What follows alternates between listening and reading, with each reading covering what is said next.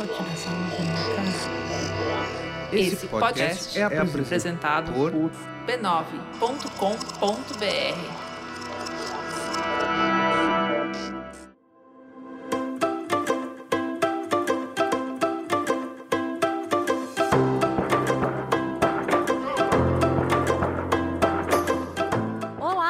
Bem-vindos ao Ponto de Virada, o podcast feito pra gente bater um papo sincerão sobre carreira.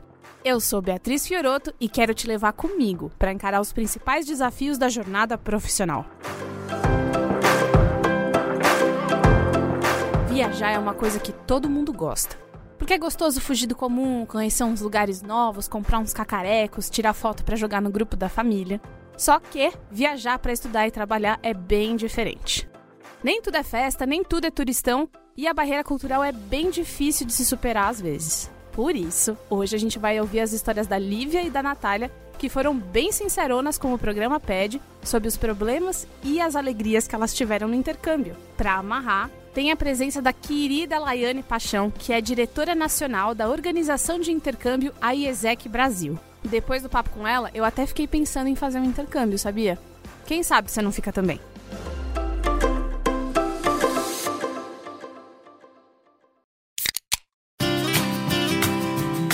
Estudar, trabalhar, cumprir um monte de tarefas do dia não é nada simples. E é para te dar aquele gás a mais que existe a Coca-Cola Café. É aquele ânimo que não pode faltar na hora que você precisa de concentração e foco para encarar qualquer desafio que aparecer. Agora você já sabe.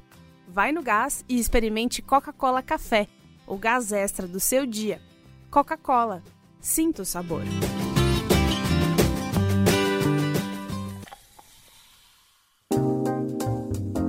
Vamos começar com a história da Lívia Santana. Ela tem 28 anos e fez jornalismo na UFRJ.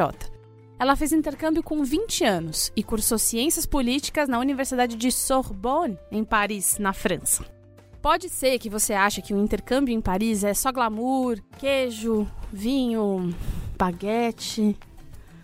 O que eu tava falando mesmo? Ah, sim! Pode ser que você tenha esses pensamentos, só que a barreira linguística e a falta de entrosamento podem transformar uma estada promissora na França em um período bem solitário. Em 2012, a Lívia estava cursando jornalismo e era o auge do programa Ciência Sem Fronteiras, saudades. Existia um leque de oportunidades de intercâmbio entre as universidades federais do Brasil e as de lá de fora.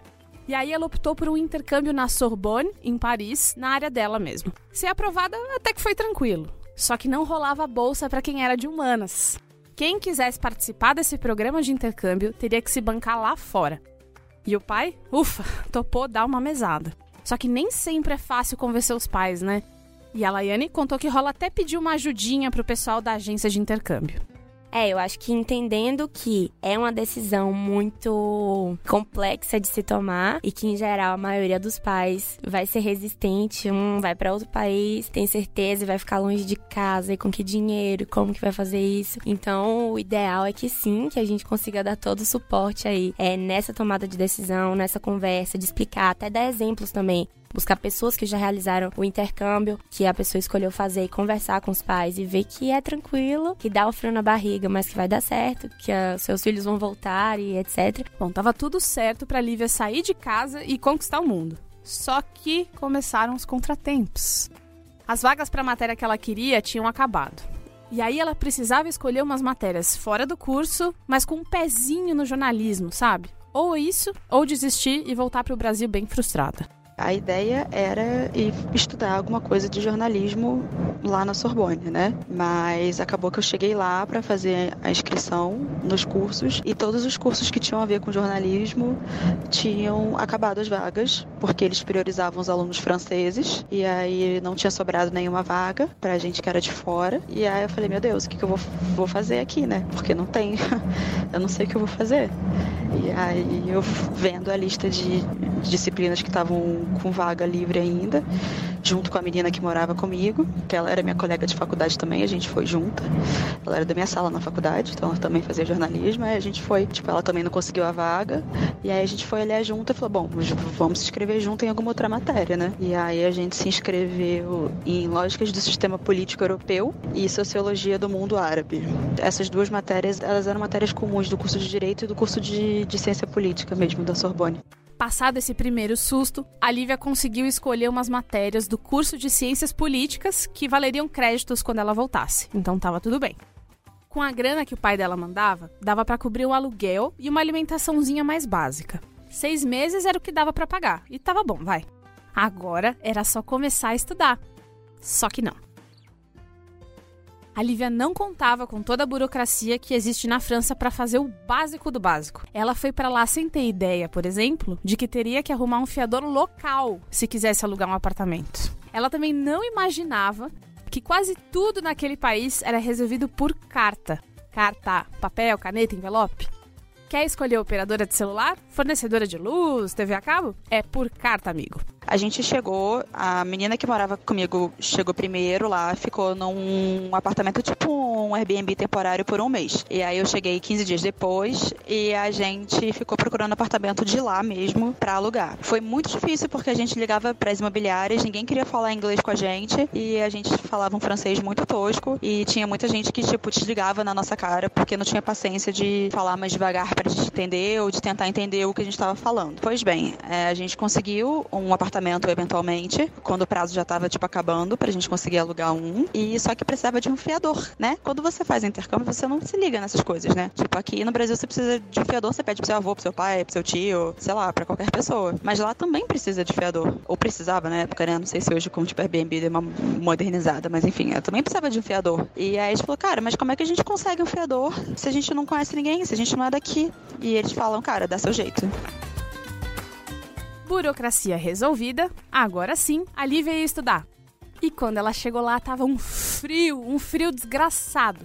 O apartamento era pertinho da universidade, mas ainda assim tinha que andar um tantinho até lá. E a Lívia acordava cedão e ia, não muito animada e cheia de casaco, enfrentar uma sala de aula que não tava nada amigável. A diferença cultural pegou bastante pra Lívia.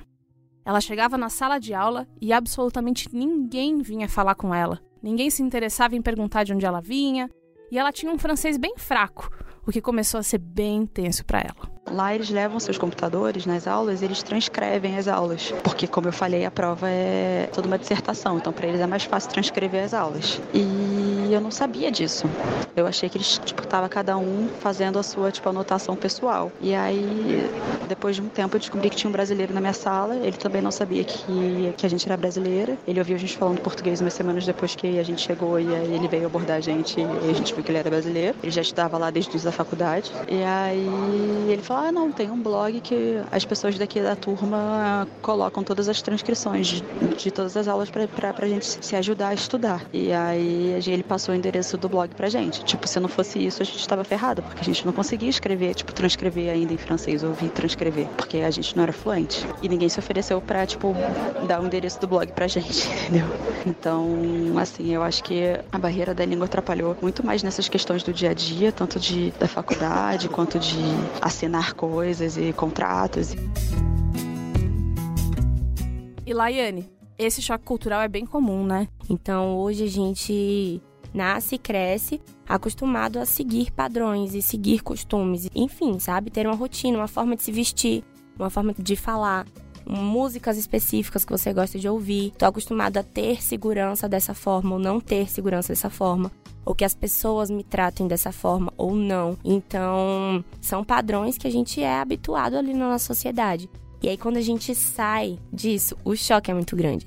As pessoas vão te olhar de uma forma diferente ou não. As pessoas comem totalmente diferente. As pessoas têm horários diferentes, sabe? E isso é muito você sair da sua zona de conforto. É entender que os padrões que você está acostumado são seus padrões e não o padrão do mundo, sabe? A sua forma de viver, de usar o seu dinheiro, de falar com as pessoas, são os seus padrões, a forma que você aprendeu e foi criado. E não necessariamente é assim no universo, sabe?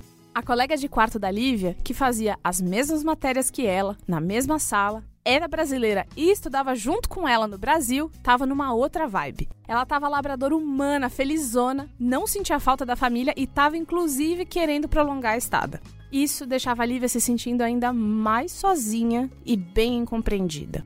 A Lívia não tinha dinheiro para comer na rua, então ela se virava com arroz, frango, verdura, cozinhando tudo em casa mesmo. Só que durante as aulas, o forte dela virou comer pacotes e mais pacotes de chocolate de 2 euros. E à noite, para acompanhar a comida, ela criou o hábito de tomar uns vinhos mais baratinhos que ela encontrava. Era um jeito de lidar com aqueles sentimentos todos que ela encontrou. Eu tomava uma garrafa de vinho por dia. Não sempre, né? Mas eu tomava, muito vinho. Sozinha, em casa, deprimida, vendo televisão ou vendo alguma coisa no meu computador, ouvindo música e bebendo vinho, porque eu tava me sentindo absolutamente sozinha. Porque foi como eu te falei, a minha menina que morava comigo tava em outra vibe, tava super feliz e contente, e eu tava, afundada. Tava frio, nevando, -8, eu não conseguia sair de casa, eu não tinha dinheiro pra fazer as coisas, e me sentindo muito sozinha, com muita saudade da minha mãe, da minha família. E aí eu comecei a beber vinho pra poder ver se eu dava uma distraída desses pensamentos, dessa solidão.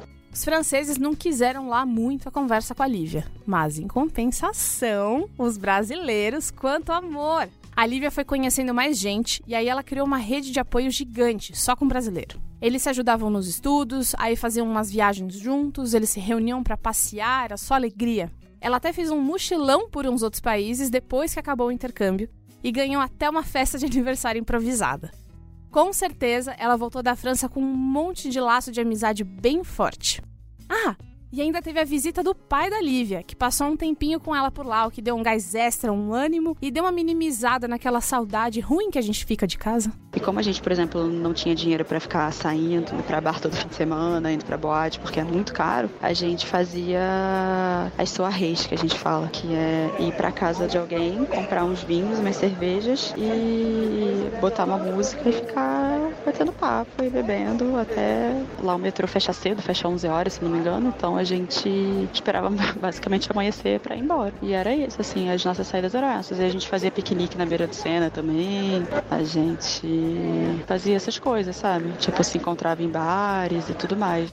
Cursar 6 meses de ciências políticas na Sorbonne foi muito importante para a Lívia. Só que por conta dessa dificuldade de se enturmar, ela não conseguiu praticar tanto quanto ela gostaria o francês. Paris é uma cidade bem cara também, com um povo um pouco menos disposto a interagir que o brasileiro, e para ela, morar lá foi bem diferente do que fazer um turismo, por exemplo. Ela até pensou em voltar para o Brasil num certo momento e largar o intercâmbio na metade. E a Laiane garante, é comum, mas uma boa rede de apoio, até mesmo antes da viagem, pode te ajudar. A gente faz de tudo, assim, como suporte pra pessoa. Ter sempre um amigo que a gente chama pra te ajudar em todas essas dúvidas e etc. O próprio lugar que você vai ficar, o próprio trabalho e, enfim, te dá todo esse suporte de acompanhar no primeiro dia e todas essas coisas. Imersão cultural no país antes de ir, saber qual é a cultura e lá. E toda essa preparação pra, decidir se é aquele lugar mesmo, é essa experiência mesmo que você quer viver e etc. E aí eu acho que é muito sobre o estar aberto, né? Então, se a pessoa tá resistente, vão ter muitas coisas que você não vai gostar mesmo. Depois de muita solidão, um monte de chocolate, estudo e vinho, valeu a pena. Toda a experiência conta.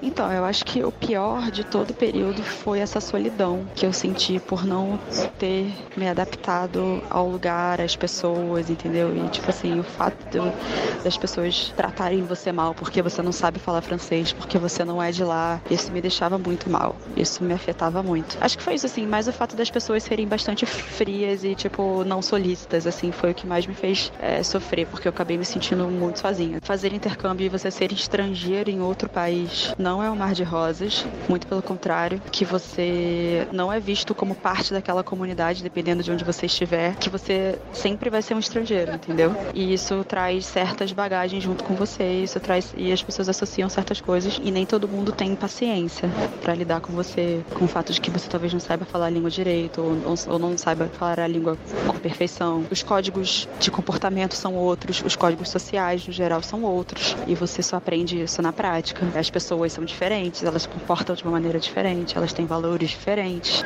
Isso tudo foi um grande aprendizado, assim, sabe? Então, o intercâmbio significou pra mim que nada é fácil. Tipo, que você ir morar na França não é glamouroso, dependendo da circunstância que você vá.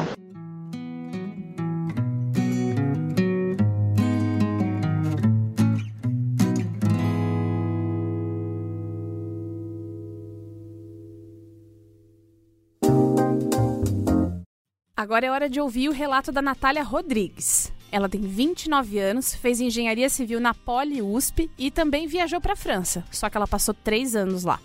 A Nath ralou para passar numa universidade pública porque era a única maneira dela fazer engenharia, que era o curso que ela sonhava. Ela conseguiu entrar na USP e imediatamente retomou a ideia que tinha desde criança: fazer um intercâmbio. A oportunidade para fazer intercâmbio em Paris aconteceu lá por 2009, 2010. Em 2010 foi processo seletivo, eu estava fazendo a minha graduação em engenharia civil lá na Escola Politécnica, né, da USP. E a USP tem vários programas de intercâmbio. E no ano que eu prestei, né, para o intercâmbio, foi quando unificou todas as universidades estrangeiras, né, que eles tinham parceria. Então eu consegui, no mesmo edital, concorrer para as universidades tanto na França quanto na Itália. E acabei passando para a França. Foi uma grata surpresa, né? Foi muito bom. O financiamento do intercâmbio foi por meio de uma bolsa de estudos. Na época era a Brafitec, que depois acabou se fundindo com Ciências Sem Fronteiras, né? Hoje eu não sei mais como está, né? Mas em 2010 era a Brafitec, que é uma bolsa brasileira, federal. E foi graças a ela, né, que eu consegui ir para a França. Eles cobriam o valor da passagem e davam um equivalente a, acho que 800 euros por mês. Foi o suficiente para sobreviver. Lá na França, a Natália foi fazer um programa de duplo diploma. Então ela fazia lá exatamente a mesma graduação daqui em engenharia civil. E na universidade que ela escolheu, o foco maior era em construção civil. O curso tinha 3 anos de duração, e aí eram 2 anos de teoria, mais 1 ano de estágio prático. A rotina de estudo era bem puxada, né? A gente tinha aula se não me engano, das 8h30 da manhã até umas 7 horas da noite, quase todos os dias. Era bem puxado, né? Porque tinham projetos para fazer, as provas eram bem difíceis, todas com consulta, pelo menos a maioria, só que eram muito mais difíceis do que a que a gente estava acostumado a fazer aqui no Brasil, justamente porque eram com consulta. Então a gente tinha que realmente aprender a matéria. Fazemos grupos de estudo, ajuda, né, para conseguir dar conta dos trabalhos e das provas. Então, muitos fins de semana de estudo, muitas noites mal dormidas, porque foram pouco dormidas, na verdade, né? Eu tenho a sensação de que o objetivo do aprendizado lá, do estudo lá, é diferente dos objetivos que a gente tem aqui. Isso comparando a Poli com a PUM, né? A faculdade brasileira com a francesa. Na Poli, a gente tem um conhecimento muito técnico, eles passam realmente como dimensionar, o que é importante saber, questão de recursos, de gestão e organização de projeto e tudo mais. Na prática, teoricamente, a gente sai de lá pronto para o mercado de trabalho. Na França, eles são muito mais teóricos no sentido de dar uma base para ter uma noção geral das coisas. É complicado de explicar, mas assim, o que a gente via em 2 semestres no Brasil era tema de 1 semestre lá na França. Por quê? Porque o estágio deles é mais técnico. Então, na prática, a gente acaba aprendendo no estágio e aprende na área que a gente quer atuar. E o mercado de trabalho gosta de um intercâmbio, né, não, Laiane? Hoje o mercado tem buscado cada vez mais pessoas que, se adaptem ao diferente, ao desafio e etc. Pessoas que sejam globalizadas, que consigam ver o todo e não só o seu quadrado. E o viver o mundo e ver como o mundo funciona justamente para isso, né? Então, você aprende ali na prática a ser globalizado, a se adaptar, a olhar o todo e não somente o seu. E aí, hoje, isso no mercado de trabalho é extremamente valorizado justamente porque você é um diferencial. Você não é mais uma pessoa que teve mais uma carreira normal. Você saiu da sua casa, você contribuiu com outro país de alguma forma, você aprendeu uma língua diferente, você tem outros costumes, outras rotinas e etc. E isso agora é quem você é. Lembra da barreira linguística que atrapalhou a Lívia lá na outra história? Rolou com a Natália também. No questão do convívio, a comunicação foi bem complicada no começo, porque eles realmente não entendem quando a gente troca um fonema. Às vezes parece que é má vontade, mas é que eles realmente têm dificuldade, porque ficam tentando entender a palavra de outra forma. A língua foi uma dificuldade inicial, depois acabou sendo contornada. Se enturmar com os franceses foi complicado, e a pior parte, eu acho que foi me relacionar, assim, amorosamente, né, assim, fisicamente com alguns franceses lá. É muito diferente o relacionamento deles. Tava acostumada com o padrão brasileiro. No segundo ano, a Natália conseguiu fazer mais amizade com os franceses. É que a fluência dela já estava um pouquinho melhor e aí foi só alegria. Mas isso de não saber o idioma não precisa ser impeditivo, né, Laiane? Conta mais. Então, eu acho que essa é uma das coisas muito incríveis do intercâmbio, sabe? Vai ser difícil? Vai. Vai te desafiar muito? Vai. E olha só que incrível, sabe? Então, hoje a gente tem... Inclusive, a gente aconselha isso também, sabe? Então, não necessariamente você precisa saber o idioma do lugar. Só se for, por exemplo, um intercâmbio profissional, que você vai trabalhar numa empresa. Mas se for para você aprender o idioma, se for para você ter uma imersão cultural e etc., pega o básico ali, pega um dicionário online, palavras-chave, e aí se você tem a base do inglês, você consegue se virar em qualquer lugar. No primeiro ano, a Natália morou com uma brasileira, que era colega de curso dela aqui no Brasil, numa residência estudantil. República, sabe? Elas tinham uma cozinha pequena e um banheirinho no quarto, o que já dava uma tranquilidade. No segundo ano de intercâmbio, a Natália foi para uma outra república bem menos confortável. O quarto era minúsculo e o banheiro parecia um banheirinho de avião de tão pequeno. A cozinha era no térreo e era comunitária. Só que a Nath nem conseguiu usar porque achava muito suja. Aliás, ela viu que o conceito de limpeza fora do Brasil varia bastante. Achou pouco? Não bastasse a sujeira, a residência estudantil também teve uma infestação de pulgas e percevejos. Teve uma infestação de pulgas no prédio. E não foram em todos os andares, que se eu não me engano acho que eram 7 andares o prédio. E aí depois eu achava que era psicológico, porque eu comecei a me coçar, né? Falei, meu Deus, acho que meu quarto tá com pulga. E pulga e percevejo, né, que eles chamam lá. Aí eu falei, não é possível, porque tá no outro andar, eles já detetizaram, né, já passou, não tem problema não. Até que eu vi o bicho no meu travesseiro, gente do céu, parecia um carrapato. Ai, era horrível. Ai, meu Deus do céu, eu não quero mais dormir nessa cama.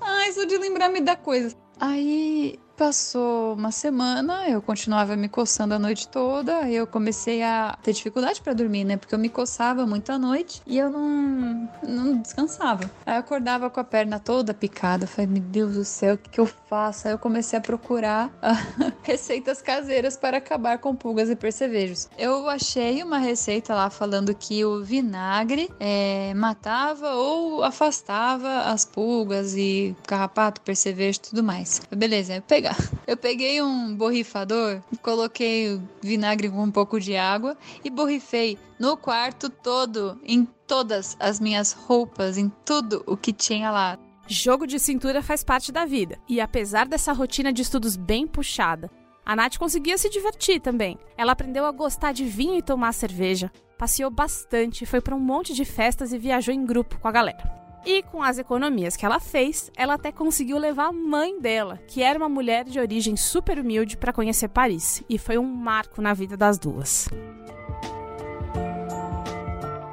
Ela fez amigos do mundo todo, várias nacionalidades diferentes. E essa galera se unia para ajudar quem tinha acabado de chegar e não sabia ainda como é que as coisas funcionavam, sabe? A Natália mesma foi ajudada por essa rede solidária logo que chegou e ajudou muita gente também. Mesmo no perrengue, ela descobriu o valor da solidariedade na prática. Lá na FUN, que é a faculdade que eu fui, a gente tem uma rede de brasileiros de todas as gerações que já foram. E isso é muito legal, porque é meio que o diferencial, né? Então é uma rede muito, muito forte mesmo. E é uma família. A gente tem um sistema de adoção lá também, né? De padrinho, apadrinhamento, né? Que a gente chama. Que foi muito bom, assim, foi muito forte. Eles buscaram a gente no aeroporto.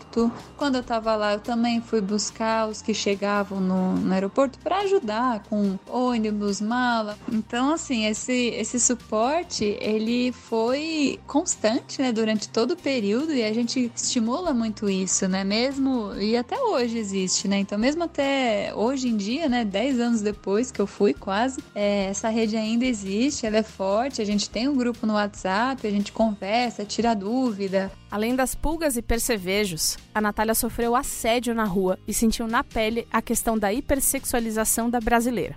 Muito homem estrangeiro ainda associa essas mulheres brasileiras ao turismo sexual, e essa foi a pior parte da vivência no estrangeiro para ela. Curiosamente, a Laiane também passou por isso quando foi ao Peru e contou um pouquinho pra gente de como ela encarou isso. Não necessariamente 100% das coisas vão ser perfeitas e você vai gostar, mas eu acho que sempre tem uma mensagem por trás, sabe? Alguma coisa vai te deixar desconfortável? Possivelmente sim, mas o que é que você vai aprender daquilo, sabe? Então, aí mais um exemplo, meu intercâmbio no Peru, a gente acha que o Brasil é muito machista e de fato é, até você ir pra um país da América Latina, sabe? E ver que é muito, muito, muito mais explícito e que sim, as pessoas vão falar da sua roupa, ou que o seu cabelo é curto e samba aqui pra eu ver, sabe? Isso me deixava muito irritado no início, eu me sentia muito mal, mas eu fiquei refletindo muito que o que é que eu tô fazendo por isso? Qual é o meu papel aqui então? E aí eu comecei a conversar com a minha família, conversar com as minhas irmãs de lá e mostrar pra elas que existia uma outra perspectiva, sabe? Eu lembro de um dia que eu tava pintando a minha unha, e aí minha irmã mais nova de lá veio me perguntar que esmalte que eu tinha, lá. E aí eu mostrei um vermelho pra ela. Ela falou, eu não posso usar esse vermelho. Eu perguntei por quê. Ela, as pessoas não vão me olhar bem se eu estiver usando esmalte vermelho. E aí eu fiquei pensando, meu Deus, em que ano eu estou, sabe? E aí eu fiquei me sentindo muito mal. Será que as pessoas estão me vendo dessa forma? Mas aí eu falei, velho, deixa eu conversar aqui com ela, entender isso, conversar com a família, lá, sabe? Então é muito de você tirar um aprendizado daquilo, de contribuir de alguma forma. Óbvio que são situações muito diferentes, mas sempre você pensar, o que é que eu posso fazer por isso? Como que eu vou crescer vivendo isso? A Natália teve que reaprender a se comunicar e contornar os problemas por um objetivo de vida. O intercâmbio foi uma porta para uma intensa jornada de autoconhecimento. E ela amou tanto tudo isso que em novembro agora vai voltar para a França para fazer doutorado. Ela vai estar com bolsa de estudos de novo, só que dessa vez bancada pela faculdade de lá. Parece que o jogo virou, né não? O que eu mais gostei do intercâmbio foram as experiências novas que eu vivenciei, que eu nunca jamais imaginei que fosse acontecer. Entrar em contato com novas culturas, aprender línguas novas, conseguir ter uma visão de mundo diferente, de como a sociedade pode funcionar, de como é importante ter uma visão colaborativa do todo para poder fazer com que a nossa comunidade mesmo, né, a sociedade como um todo consiga ser funcional e ser prazerosa e ser inclusiva. O intercâmbio é uma experiência inesquecível que abre nossa cabeça. E mesmo os problemas viram novos aprendizados. Ô Laiane, fala mais aí sobre como o intercâmbio pode ser maravilhoso. Eu acho que com certeza vai ser uma das principais experiências que você nunca vai esquecer na sua vida. Certeza, sim, você vai estar daqui a 50 anos lembrando daquele dia que você teve a coragem de talvez sair do país pela primeira vez, de ir para um lugar que você nunca falou o idioma. Então o intercâmbio é muito sobre isso, sabe? De ser uma experiência que não necessariamente é fácil, é simples de se decidir, mas que vai ser muito, muito, muito incrível, muito diferencial. Os seus amigos vão conversar com você sobre isso. A sua mãe vai querer colocar no outdoor da cidade que você saiu, sabe? Então, é uma experiência única, com certeza. E de todas as coisas que você pode fazer, o intercâmbio é um grande diferencial pra você, sabe? É aquela foto que você nunca vai esquecer, é aquele amor de intercâmbio que você teve, que você nunca mais vai ver na vida. É o idioma novo que você vai aprender e todas as coisas técnicas que agregam. Mas é realmente aquela experiência que é muito, muito, muito única. Você sozinho saindo, ai meu Deus, o que é que vai ser? E é uma surpresa a cada dia. E são as histórias que você vai guardar, sabe? Então é realmente uma experiência única, assim, que você vai ter.